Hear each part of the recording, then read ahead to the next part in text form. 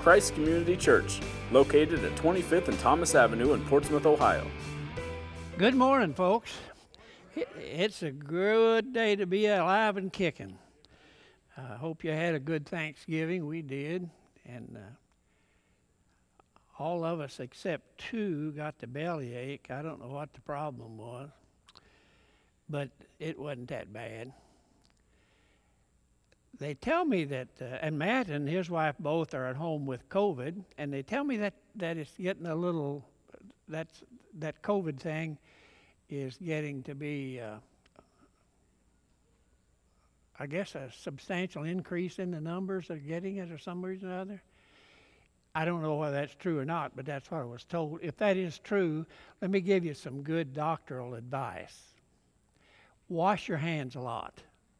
I'm convinced that clean hands and a pure heart's probably better than a mask, because my wife and I, we practice that faithfully, and that we wash our hands probably, I don't know, let's say 6-7 times a day probably. Every time we were around somebody or and neither of us got anything except, we stayed aggravated with each other periodically, but other than that, we did pretty good. And at our age, I guess that's good. The text today is all about Thanksgiving. It's from the 5th chapter of 1 Thessalonians. It's an interesting passage because it's at the end of the book, and it was really initially the 1st and 2nd Thessalonians both were letters written by the Apostle Paul to churches in Thessalonica. Because churches plural, because there were many of them, because they met in households. And at the end of a letter, just like when people have visited you on Thanksgiving or you visited other folks, when you get ready to leave, you go, well, be safe, drive carefully, text me when you get home. You always say those little things at the end.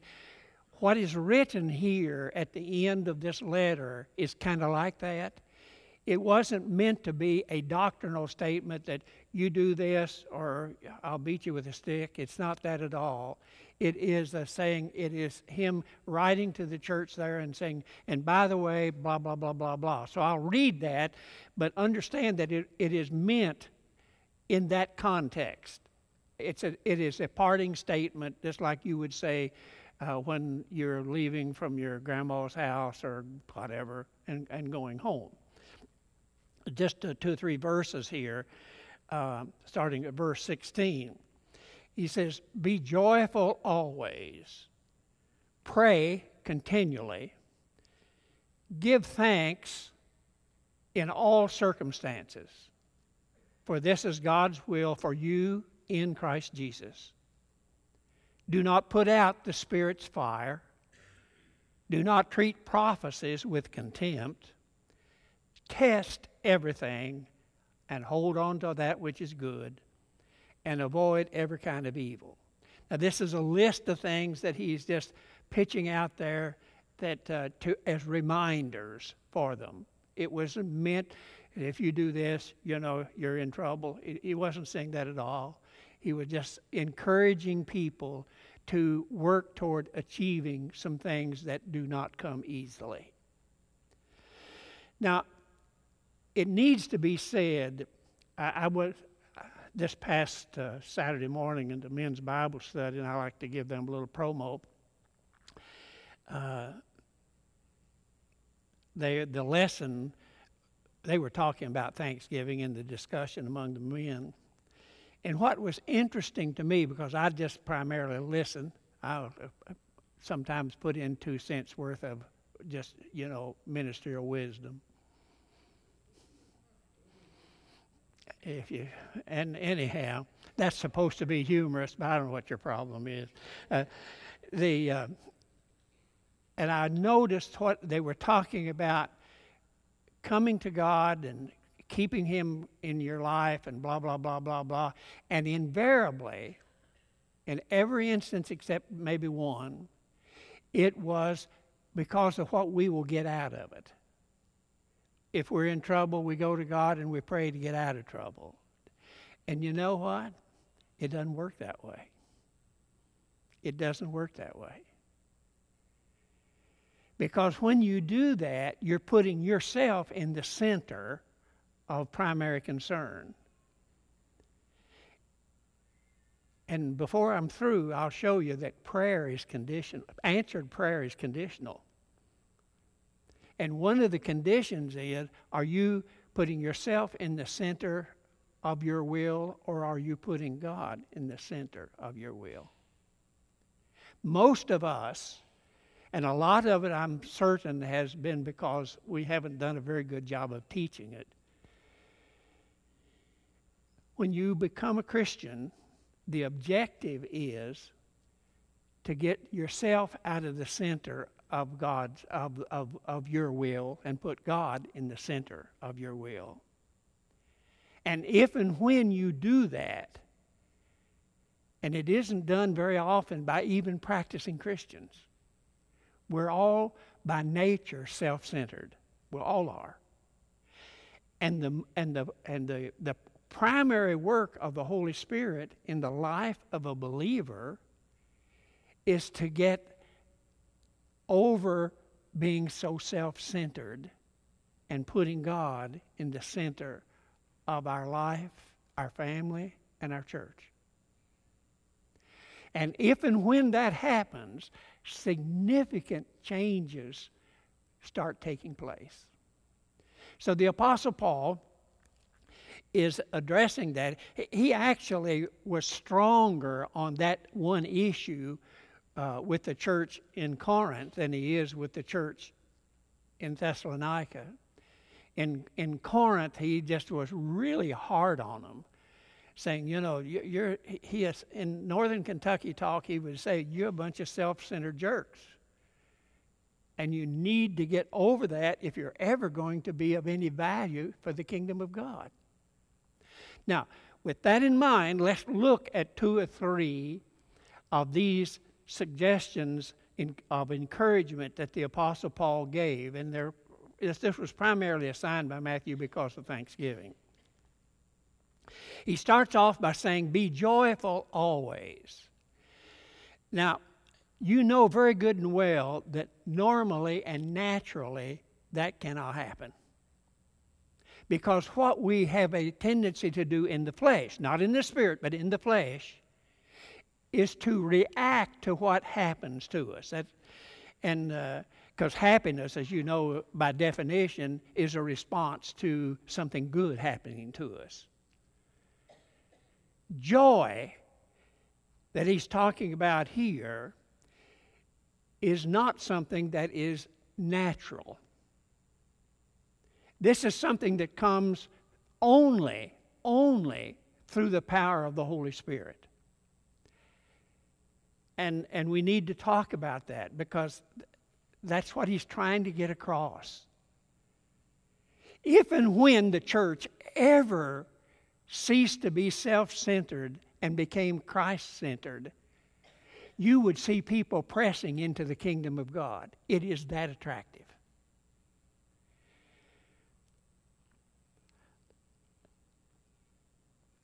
The Apostle Paul addressed this subject in every letter that he wrote. How do we get from being natural to becoming godly? I grew up in what's called the Christian church. My mother was a Bible teacher. My grandpa, on my mother's side of the house, Sunday school superintendent at Milford Christian Church for 50 years. And in that particular church setting, we were taught, you're just Christians, but you're not the only Christians. You're just Christians, but not the only Christians. So don't ever get and Mother used to say that up the road from where she lived there in Bracken County, at a little community called Neve, there was a Methodist church. She called them Shouting Methodist. And she said they made a little racket during the church service, but they were the most godly people, she said, I ever met.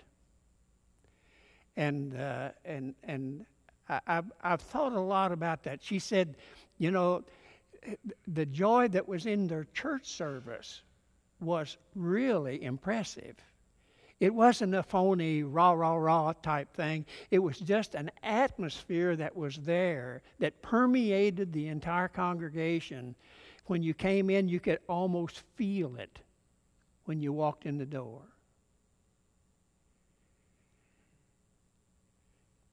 These were godly people, spiritual filled people. And the result was they were poor people. There weren't many wealthy people in Bracken County, I guarantee you. It was a poor area. But when everybody's poor, you don't really notice it much. You know, everybody else is poor too, so you didn't think you were especially poor and had plenty to eat because I had a great old big garden, a lot bigger than this room.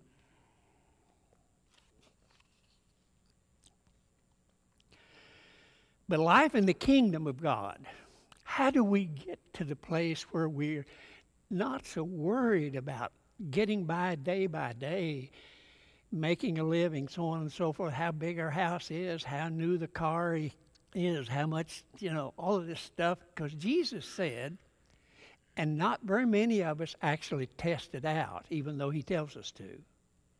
Jesus said, if you will seek first the kingdom of God,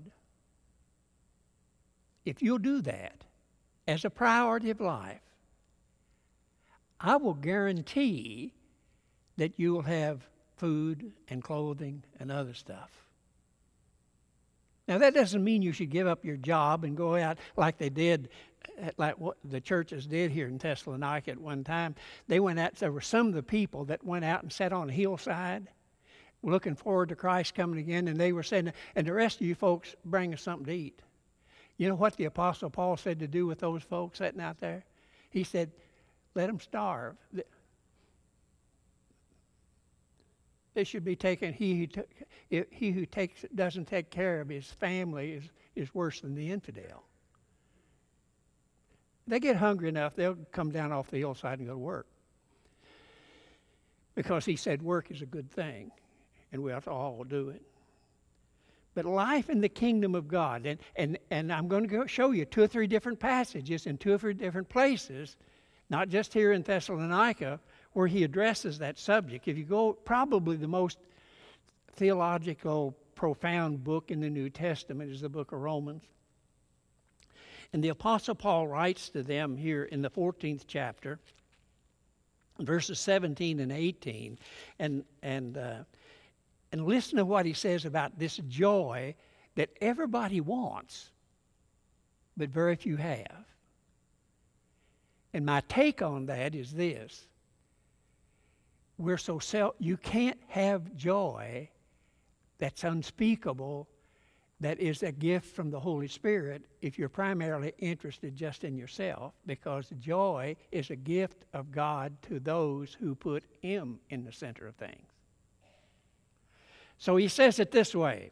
Here's life in the kingdom of God that he's mentioned to the church at Rome. Starting here at verse 17, he says, for the kingdom of God is not a matter of eating and drinking, but of righteousness, peace, and joy. And peace and joy are terms that he puts together a lot. This word peace, eirene, in the Greek term, means a type of inner contentment. Because all of us at one time or another have had internal turmoil, haven't we? This is the opposite extreme here. And it's not natural. It is a gift of God. He said, in the Holy Spirit, because anyone who serves Christ in this way is pleasing to God and approved by men. There's something extremely attractive about people who have an inner serenity and an unfaked smile. And that's what he's talking about. If you go over into the next chapter, the Apostle Paul continues to discuss that. And he says that in Galatians, he says it's a fruit of the Spirit, so it's not something that's natural. And I'll have to keep repeating that because people want what is spiritual without becoming spiritual. And it doesn't happen. And they live disappointed and frustrated. But here in the 15th chapter, down about verse 13, he says again, "May the God of hope fill you with joy and peace as you trust in Him, so that you may overflow with the hope of the power of the Holy Spirit." I think that one of the great mistakes that I help make too, that the church almost universally, among those of us who believe the Bible, have made, is that we have put too much emphasis on evangelism and not enough emphasis on spiritual growth. Evangelism probably gets kind of easy if Christians' life is a recommendation for the kingdom of God, if we're a good advertisement, and the Bible says that's what we are to be. So he's wanting to fit, his intent is to fill us with hope, peace, or contentment, and joy. Now there is joy in the kingdom of God through obedience. The joy of doing God's will. Now, if you've never done what I'm telling you here, you don't know what I'm talking about, but I would encourage you to try it. Let's say that you get a call to go to the hospital, and someone is there, and the doctor has said, you're in trouble. You could die. When that word first comes to anybody, I don't care whether you're a Christian or not, it's a shock. And there is an emotional reaction. And sometimes it's not very pretty. And all of us have that. But if you go into that room, sit down there on the edge of the bed with whoever that is, speak with them and get their mind off of dying and on their mind on the Lord, it's an amazing transformation that takes place. When you leave that hospital room, you know that God has used you to help them. And I'm telling you, on the way out to the car, as you leave the hospital, back to the car, your feet hardly touch the ground. You know that God has used you to bless somebody else. And the joy that is, it's an internal something or other that is unspeakable. And once you've experienced it, you then learn and are actually eager to be used of God again to experience that magnificent joy. Ralph, you ought to be full of it, because that's what he does. I don't mean just full of it, I mean full of joy. Yeah. In 3 John, John's writing, and he's complimenting what the Apostle Paul has been saying in one of his letters here, because the last 2 letters, 2nd and 3rd John, are just one chapter. So when I write down that it's 3rd John 1:4, there's only, it can't be much more than that. But here in the 4th verse, listen to what he says. This is an apostle talking. "I have no greater joy than to hear that my children," meaning the people in his church, "are walking in the truth." To see God's people being blessed from those of us in positions of leadership is probably one of the most, I would say, heartwarming experiences that you can have. Now, James creates a little problem for us. When you look at what he wrote, he was actually saying something that in the flesh you would negatively neglect, or you just deny. Because what he's going to say here in the first chapter, will cause you to say, I don't know whether I can buy that or not. What he actually says, and I'm reading verse 2, chapter 1, James, consider it pure joy, my brethren, whenever you face trials of many kinds, because you know that the testing of your faith develops perseverance.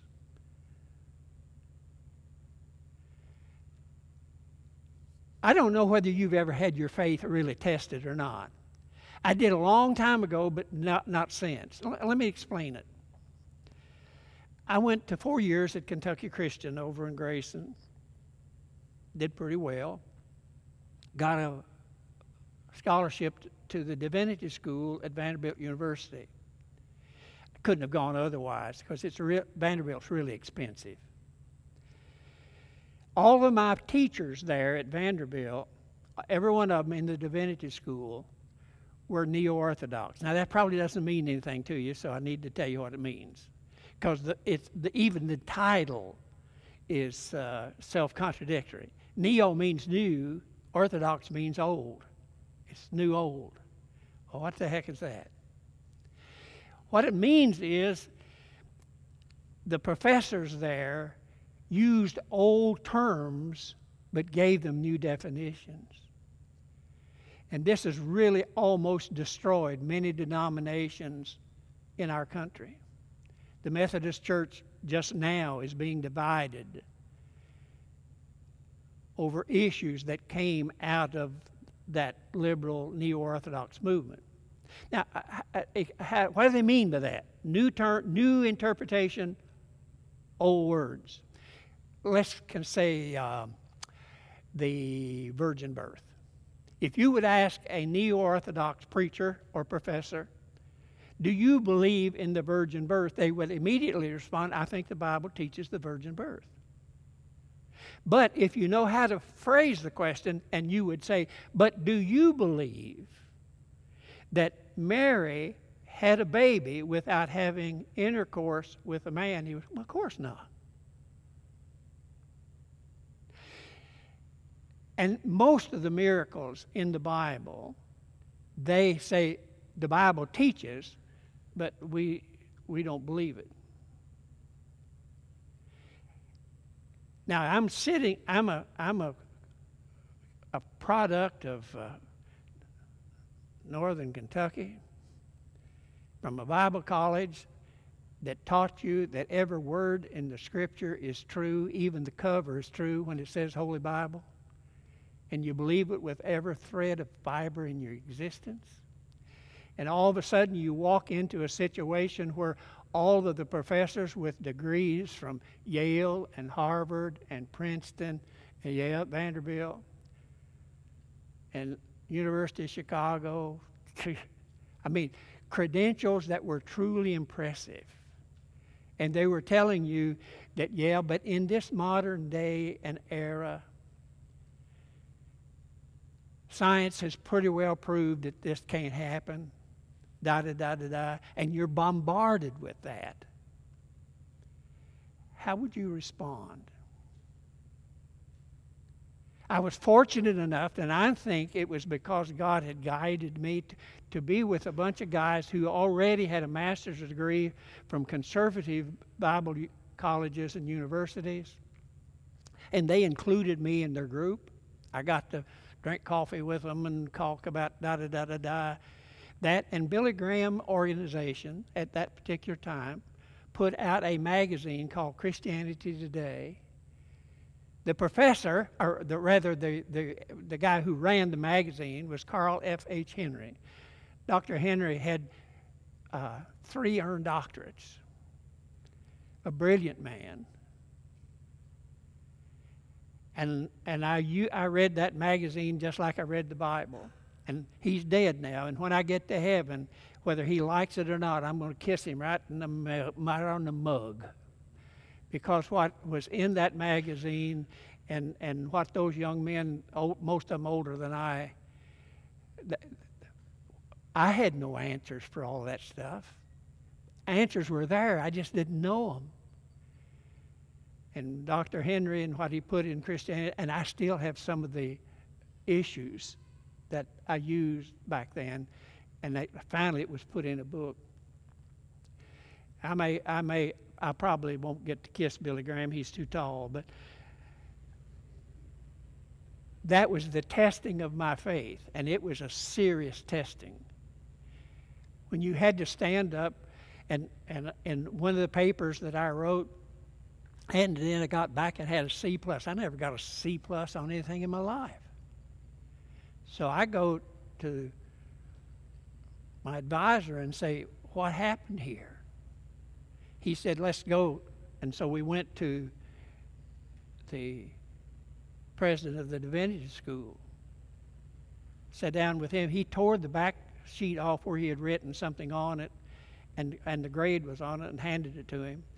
He sat there and read through it in all fairness and said, what kind of grade do you? I said, I'm not going to tell you. And the other guy said, you tell me what you think it should be. He said it should be an A- or at worst a B+, because you've left this book and this book out of the bibliography. Then he handed him the sheet that showed him that he gave me a C+. They had a faculty meeting. And poor little old Scott Rawlings was right stuck in the middle of that. If you can imagine how the professor looked at me every time I walked down the hall from then on, it wasn't pleasant. So you had the pressure of the professors trying to teach you that the Bible is useful, but is not totally true. Christianity as a tradition, they would say, is a good thing. But the Bible is not totally true. And I had to live with that and learn to overcome it. The good thing about being bullheaded and not very bright is you're not afraid to draw a line in the sand and to stick with it. I believe, and still do, even stronger than ever, that every word in the Bible is coming from the mind of God himself, and therefore shouldn't be questioned. So that's where I stand, and if you don't like that, shame on you. That was the testing of faith. Now, let me tell you something, folks. When we get to the book of Revelation that we're going to start here in a month or so, you will see how the early church was tested, not just in what they believed, but whether they could exist or not. Now, I'm going to tell you what I think here, and this is a matter of opinion that you didn't ask for, but you showed up, so you're going to have to listen. I don't believe that I will live probably long enough to see what's getting ready to come down the pike for those of you who believe like I do, that the Word of God is absolutely, authoritatively true and totally dependable.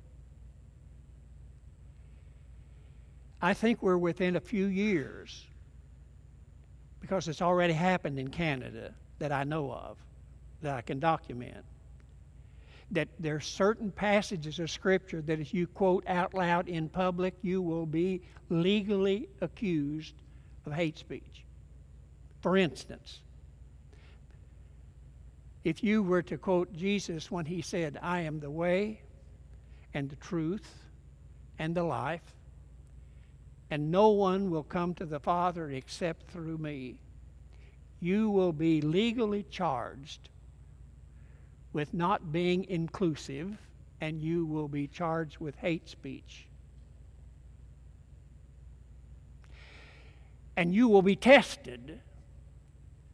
And I look at our young folks and I think, geez, it's been a cakewalk for us. Our young folks are going to face some really tough times.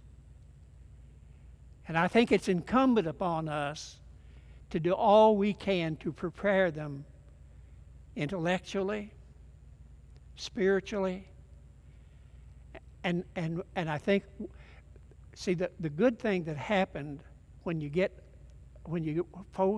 face a situation that you know you can't handle is to have mature believers help you through it. We need to learn to rely on one another, support each other. The New Testament actually says that bearing each other's burdens or carrying each other's burdens whenever we face difficulty fulfills the law of Christ, which is the law of love. We need to be aware of that. I don't have time today to tell you what I think is on the horizon that I have documentary proof for. But I'll just give you a hint, and then you can look it up for yourself. I strongly suspect that within a few years, we will no longer have greenbacks or dollars. I think all of the money will be digital. And if it is digital, there's a lot that goes with it. A lot that I don't know, and what little I do know is frightening and could actually end any support for the church. Give you a heads up. Now, with that good news, the next thing he says here was to pray continually. Now, I've talked about this before. Learning to pray continually is not a religious activity. Learning to pray continually is a consciousness of the presence of God with you all the time. It's that simple. And that consciousness of the presence of God He will impress upon you at times, and you will be free to, without putting the words in your mouth outside, you will be communicating with God. That's the way I do it 99% of the time. Because I, for one, am not a big fan of public praying. I think too often it becomes a performance rather than actually communication. And prayer should be sincere, intimate communication with the God who created us and put us here. Jesus actually took a stand against performance praying, and yet we in the church have a lot of that. I was in a church service back some years ago, and they asked someone to come to the platform, it's a large church, and lead in prayer. He said, okay. He came up there, he stood there for a minute, and he said, let's pray for the political leaders of our country. And he didn't say a word.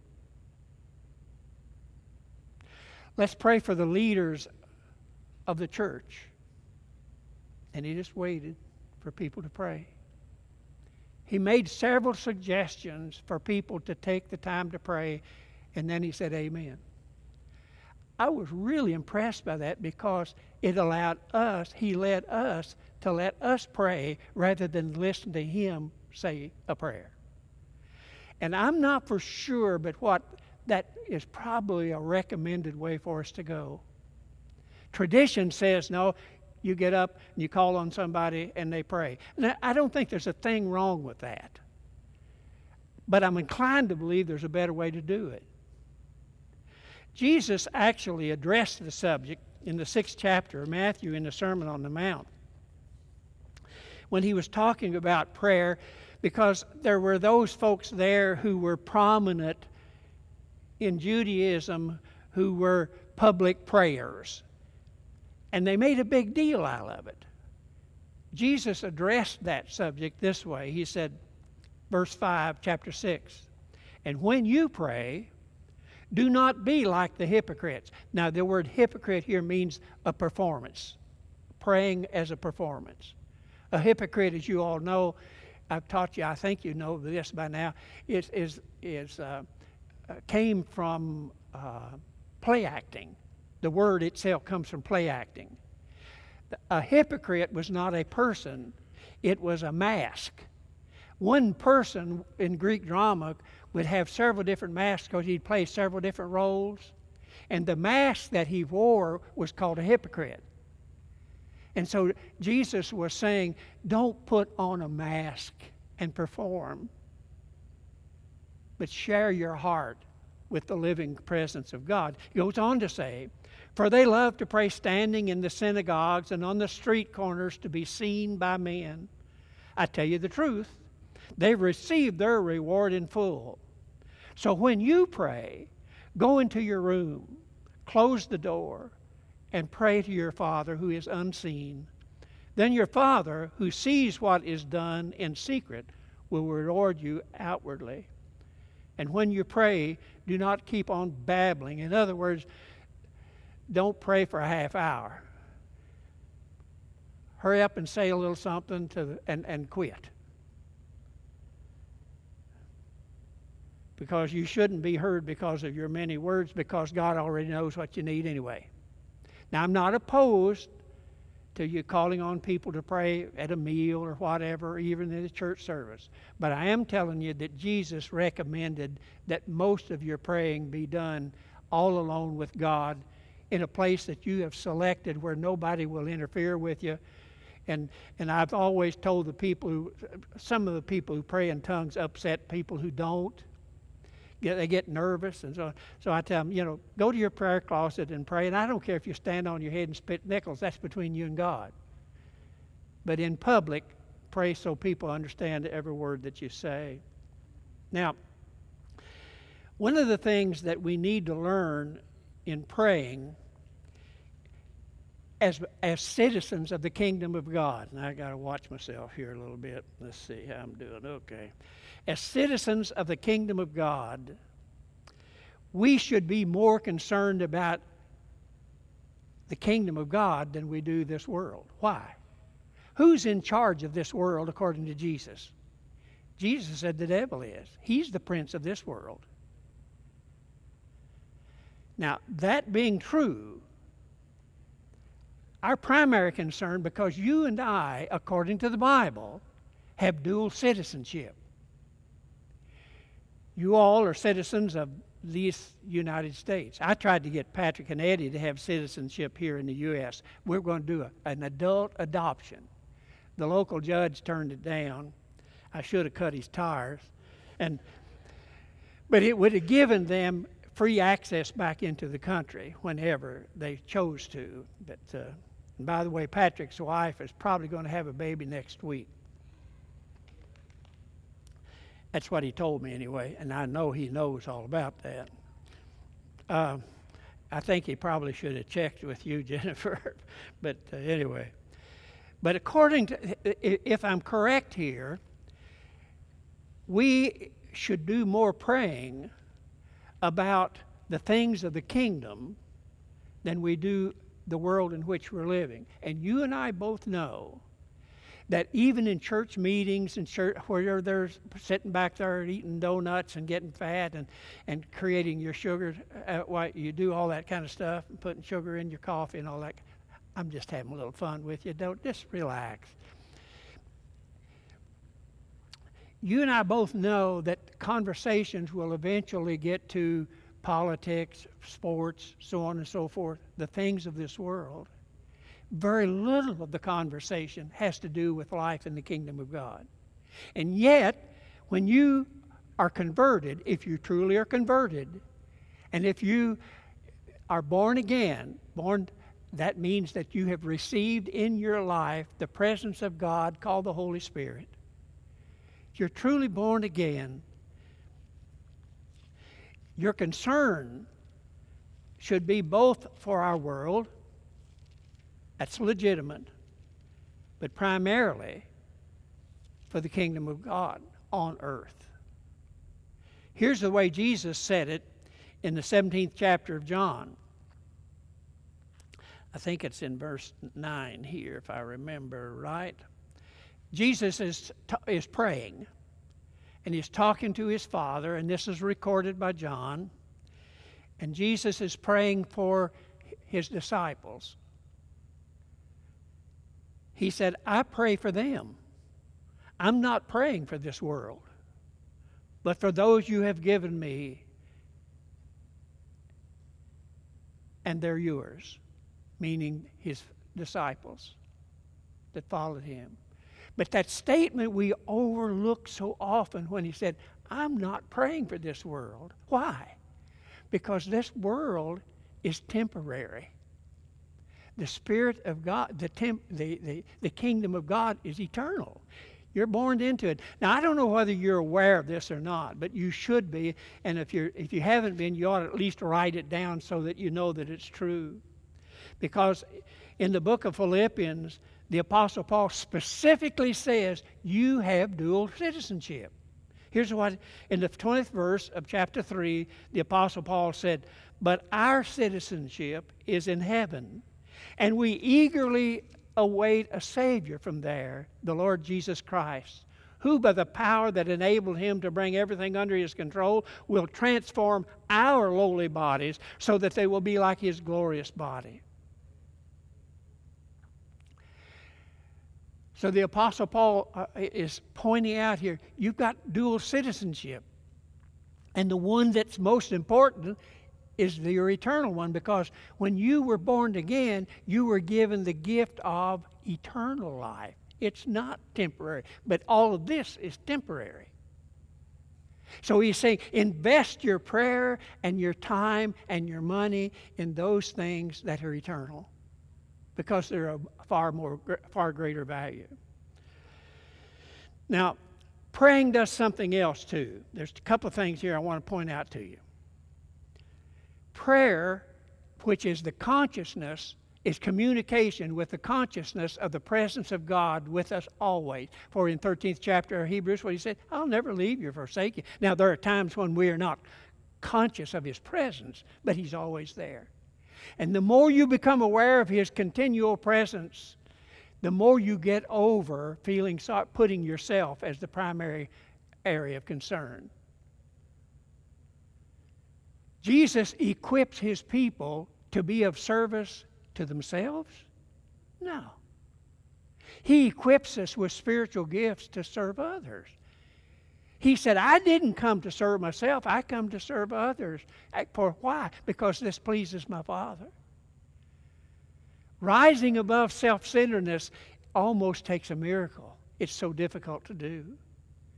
Then the other point I want to make before we go on and get to the end here is, answered prayer is conditional. And you guys ain't going to like this much. And girls, you're going to love me. Because the Bible makes a strong case for the fact that men have a problem of seeing themselves as the most important in the household. Have a problem. I was actually told yesterday of some guy, some husband, who won't even fill up his plate at supper time because that's woman's work. That boy would not have lived long at our house. But here, and then on your outline is incorrect. It says verse 17. It isn't. It's verse 7 in 1 Peter 3. But listen to what I'm just going to read it. He says, husbands, in the same way be considerate as you live with your wives. Treat them with respect as the weaker partner and as heirs with you of the gracious gift of life. Now here's the kicker. So that nothing will hinder your prayers. He's actually saying that God's willingness to answer our prayers is contingent upon, if you're a husband, the way that you treat your wife. You see, women in the women's movement, and they're a bunch of flakes, don't realize that Jesus was the primary one who elevated women from servants to equals. And he did it on purpose. Because they're created just like the man in the image of God. and should be treated as such. Let's see, now I'm getting close there. The plane is circling the field. He ends up by saying this, I want you to give thanks in all circumstances. Now this one is a tough one. Because by nature, whenever a bad circumstances comes, we react emotionally, don't we? And how we all do, Christian or non-Christian. That's when we need somebody close by, a wife, a good brother in Christ, who can help us settle down and get our mind back where it belongs. Because we are, as Jesus told Peter, he said, I know you mean well. The spirit is willing, but the flesh is weak, isn't it? And it is in all of us.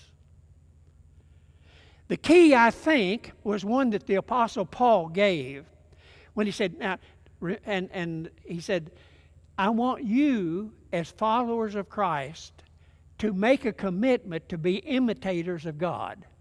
Well, that means you got to know somebody well enough to imitate them. That really helps. I can remember there isn't anything that a little boy growing up likes to do rather than to imitate his daddy. I can remember back when we had snows, my dad would walk between the house and the barn, and my brother Chuck and I thought it was funny to be able to walk in his tracks, I don't know, maybe that made us feel big, I don't know. But we did that. And he'd just grin, keep on going. But he says here in the 5th chapter, be imitators of God just like Jesus did.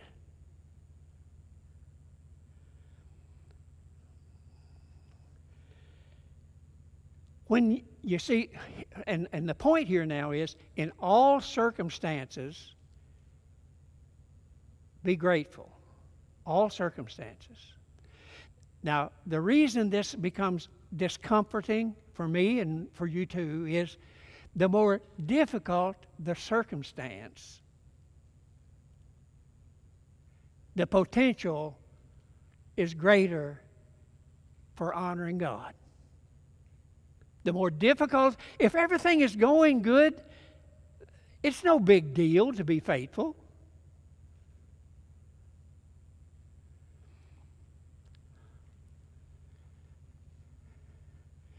But you see, you can be grateful because in all circumstances, God is there.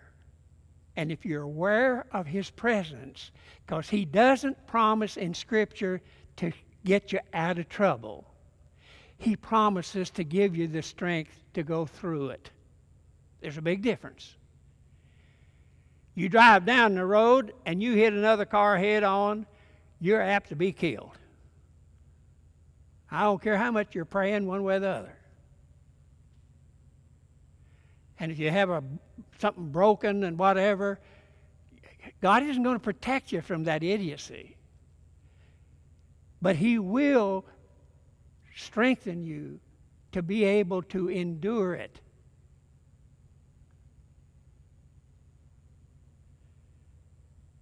And the worst that can happen to you is still good. Because if you die and you're a Christian, to be absent from the body is to be present with the Lord. You can't lose. You can't lose. Regardless of the circumstance, you can't lose. If you have that relationship, abiding presence of the living God. And you can't have that unless you're born again. What I'm saying is, agony has the potential of increasing intensity in prayer. The more trouble you're in, the more serious you are in your prayer life. That even was the case with Jesus. Here in the Gospel of Luke, here in the 22nd chapter, down toward the end of the chapter in verse 44, here's what it says. This is about Jesus. Verse 43 says, the angel from heaven appeared to him and strengthened him. That's what God does. And being in anguish, he prayed more earnestly, and his sweat was like drops of blood falling to the ground.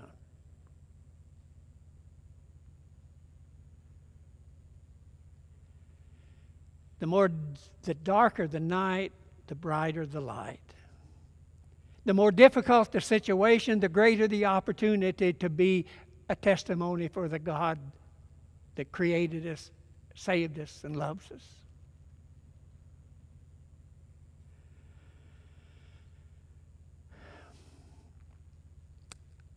I think maybe if I summed it up here in closing, I'd just say it like this. If you and I can agree that we want to live our lives in such a way that we please God, we please our Father, I think it would be easier for us. You know, little boys growing up, there was just 3 boys in my family. I was the baby. I had the better deal. And there are 3 boys that grew up, and the one thing every little boy wants is to please his mother. And you never really outgrow that. Just to hear, you know, and mother was hard to please because her standards were pretty high. You brought your report card home and you gave it to her first. And she's the one that signed it. And if it didn't look just right, you had the devil to pay. And that wasn't the only way. I remember, and you long to hear your mother say good things about you till you die almost, or till she's gone. I was a sophomore at Kentucky Christian playing basketball. And Mom and Dad drove up from Germantown. It was Thanksgiving time, and Alice Kay was going to go home with us to spend the weekend. And Mother and Daddy were there for the ball game. I don't remember who won or lost, but I do remember what she said. I went to the shower, changed clothes, came back, got in the car backseat of the car with Alice Kay. Mother turned around in the car. She didn't say hi, kiss my foot or anything. She turned around and said, "You couldn't hit the broadside of a barn tonight, could you?" That wasn't what I wanted to hear. You know, you want to hear things. Now, probably she was right, but you just long to hear those good things. But you see, we should be that way with our Heavenly Father, because the Bible says that when we die and come up before the Lord, as believers, we can expect to hear, "Well done, good and faithful servant. Enter thou, come on into the joy that I prepared for you since the foundation of the world." If we can get to the place in our spiritual development where we just really live to please our Father, we'll come a long way, baby. Okay, it's time to pray. Father, dismiss us with your presence. Help us to be, through the power of your Holy Spirit, to be aware more each day of your continual presence. That's my prayer in Jesus' name. Amen. God bless you. You're free to go. Christ Community meets on Saturday at 5 p.m. and Sunday at 10:30 a.m. For more information, visit www.christcommunity.net or check out our Facebook page.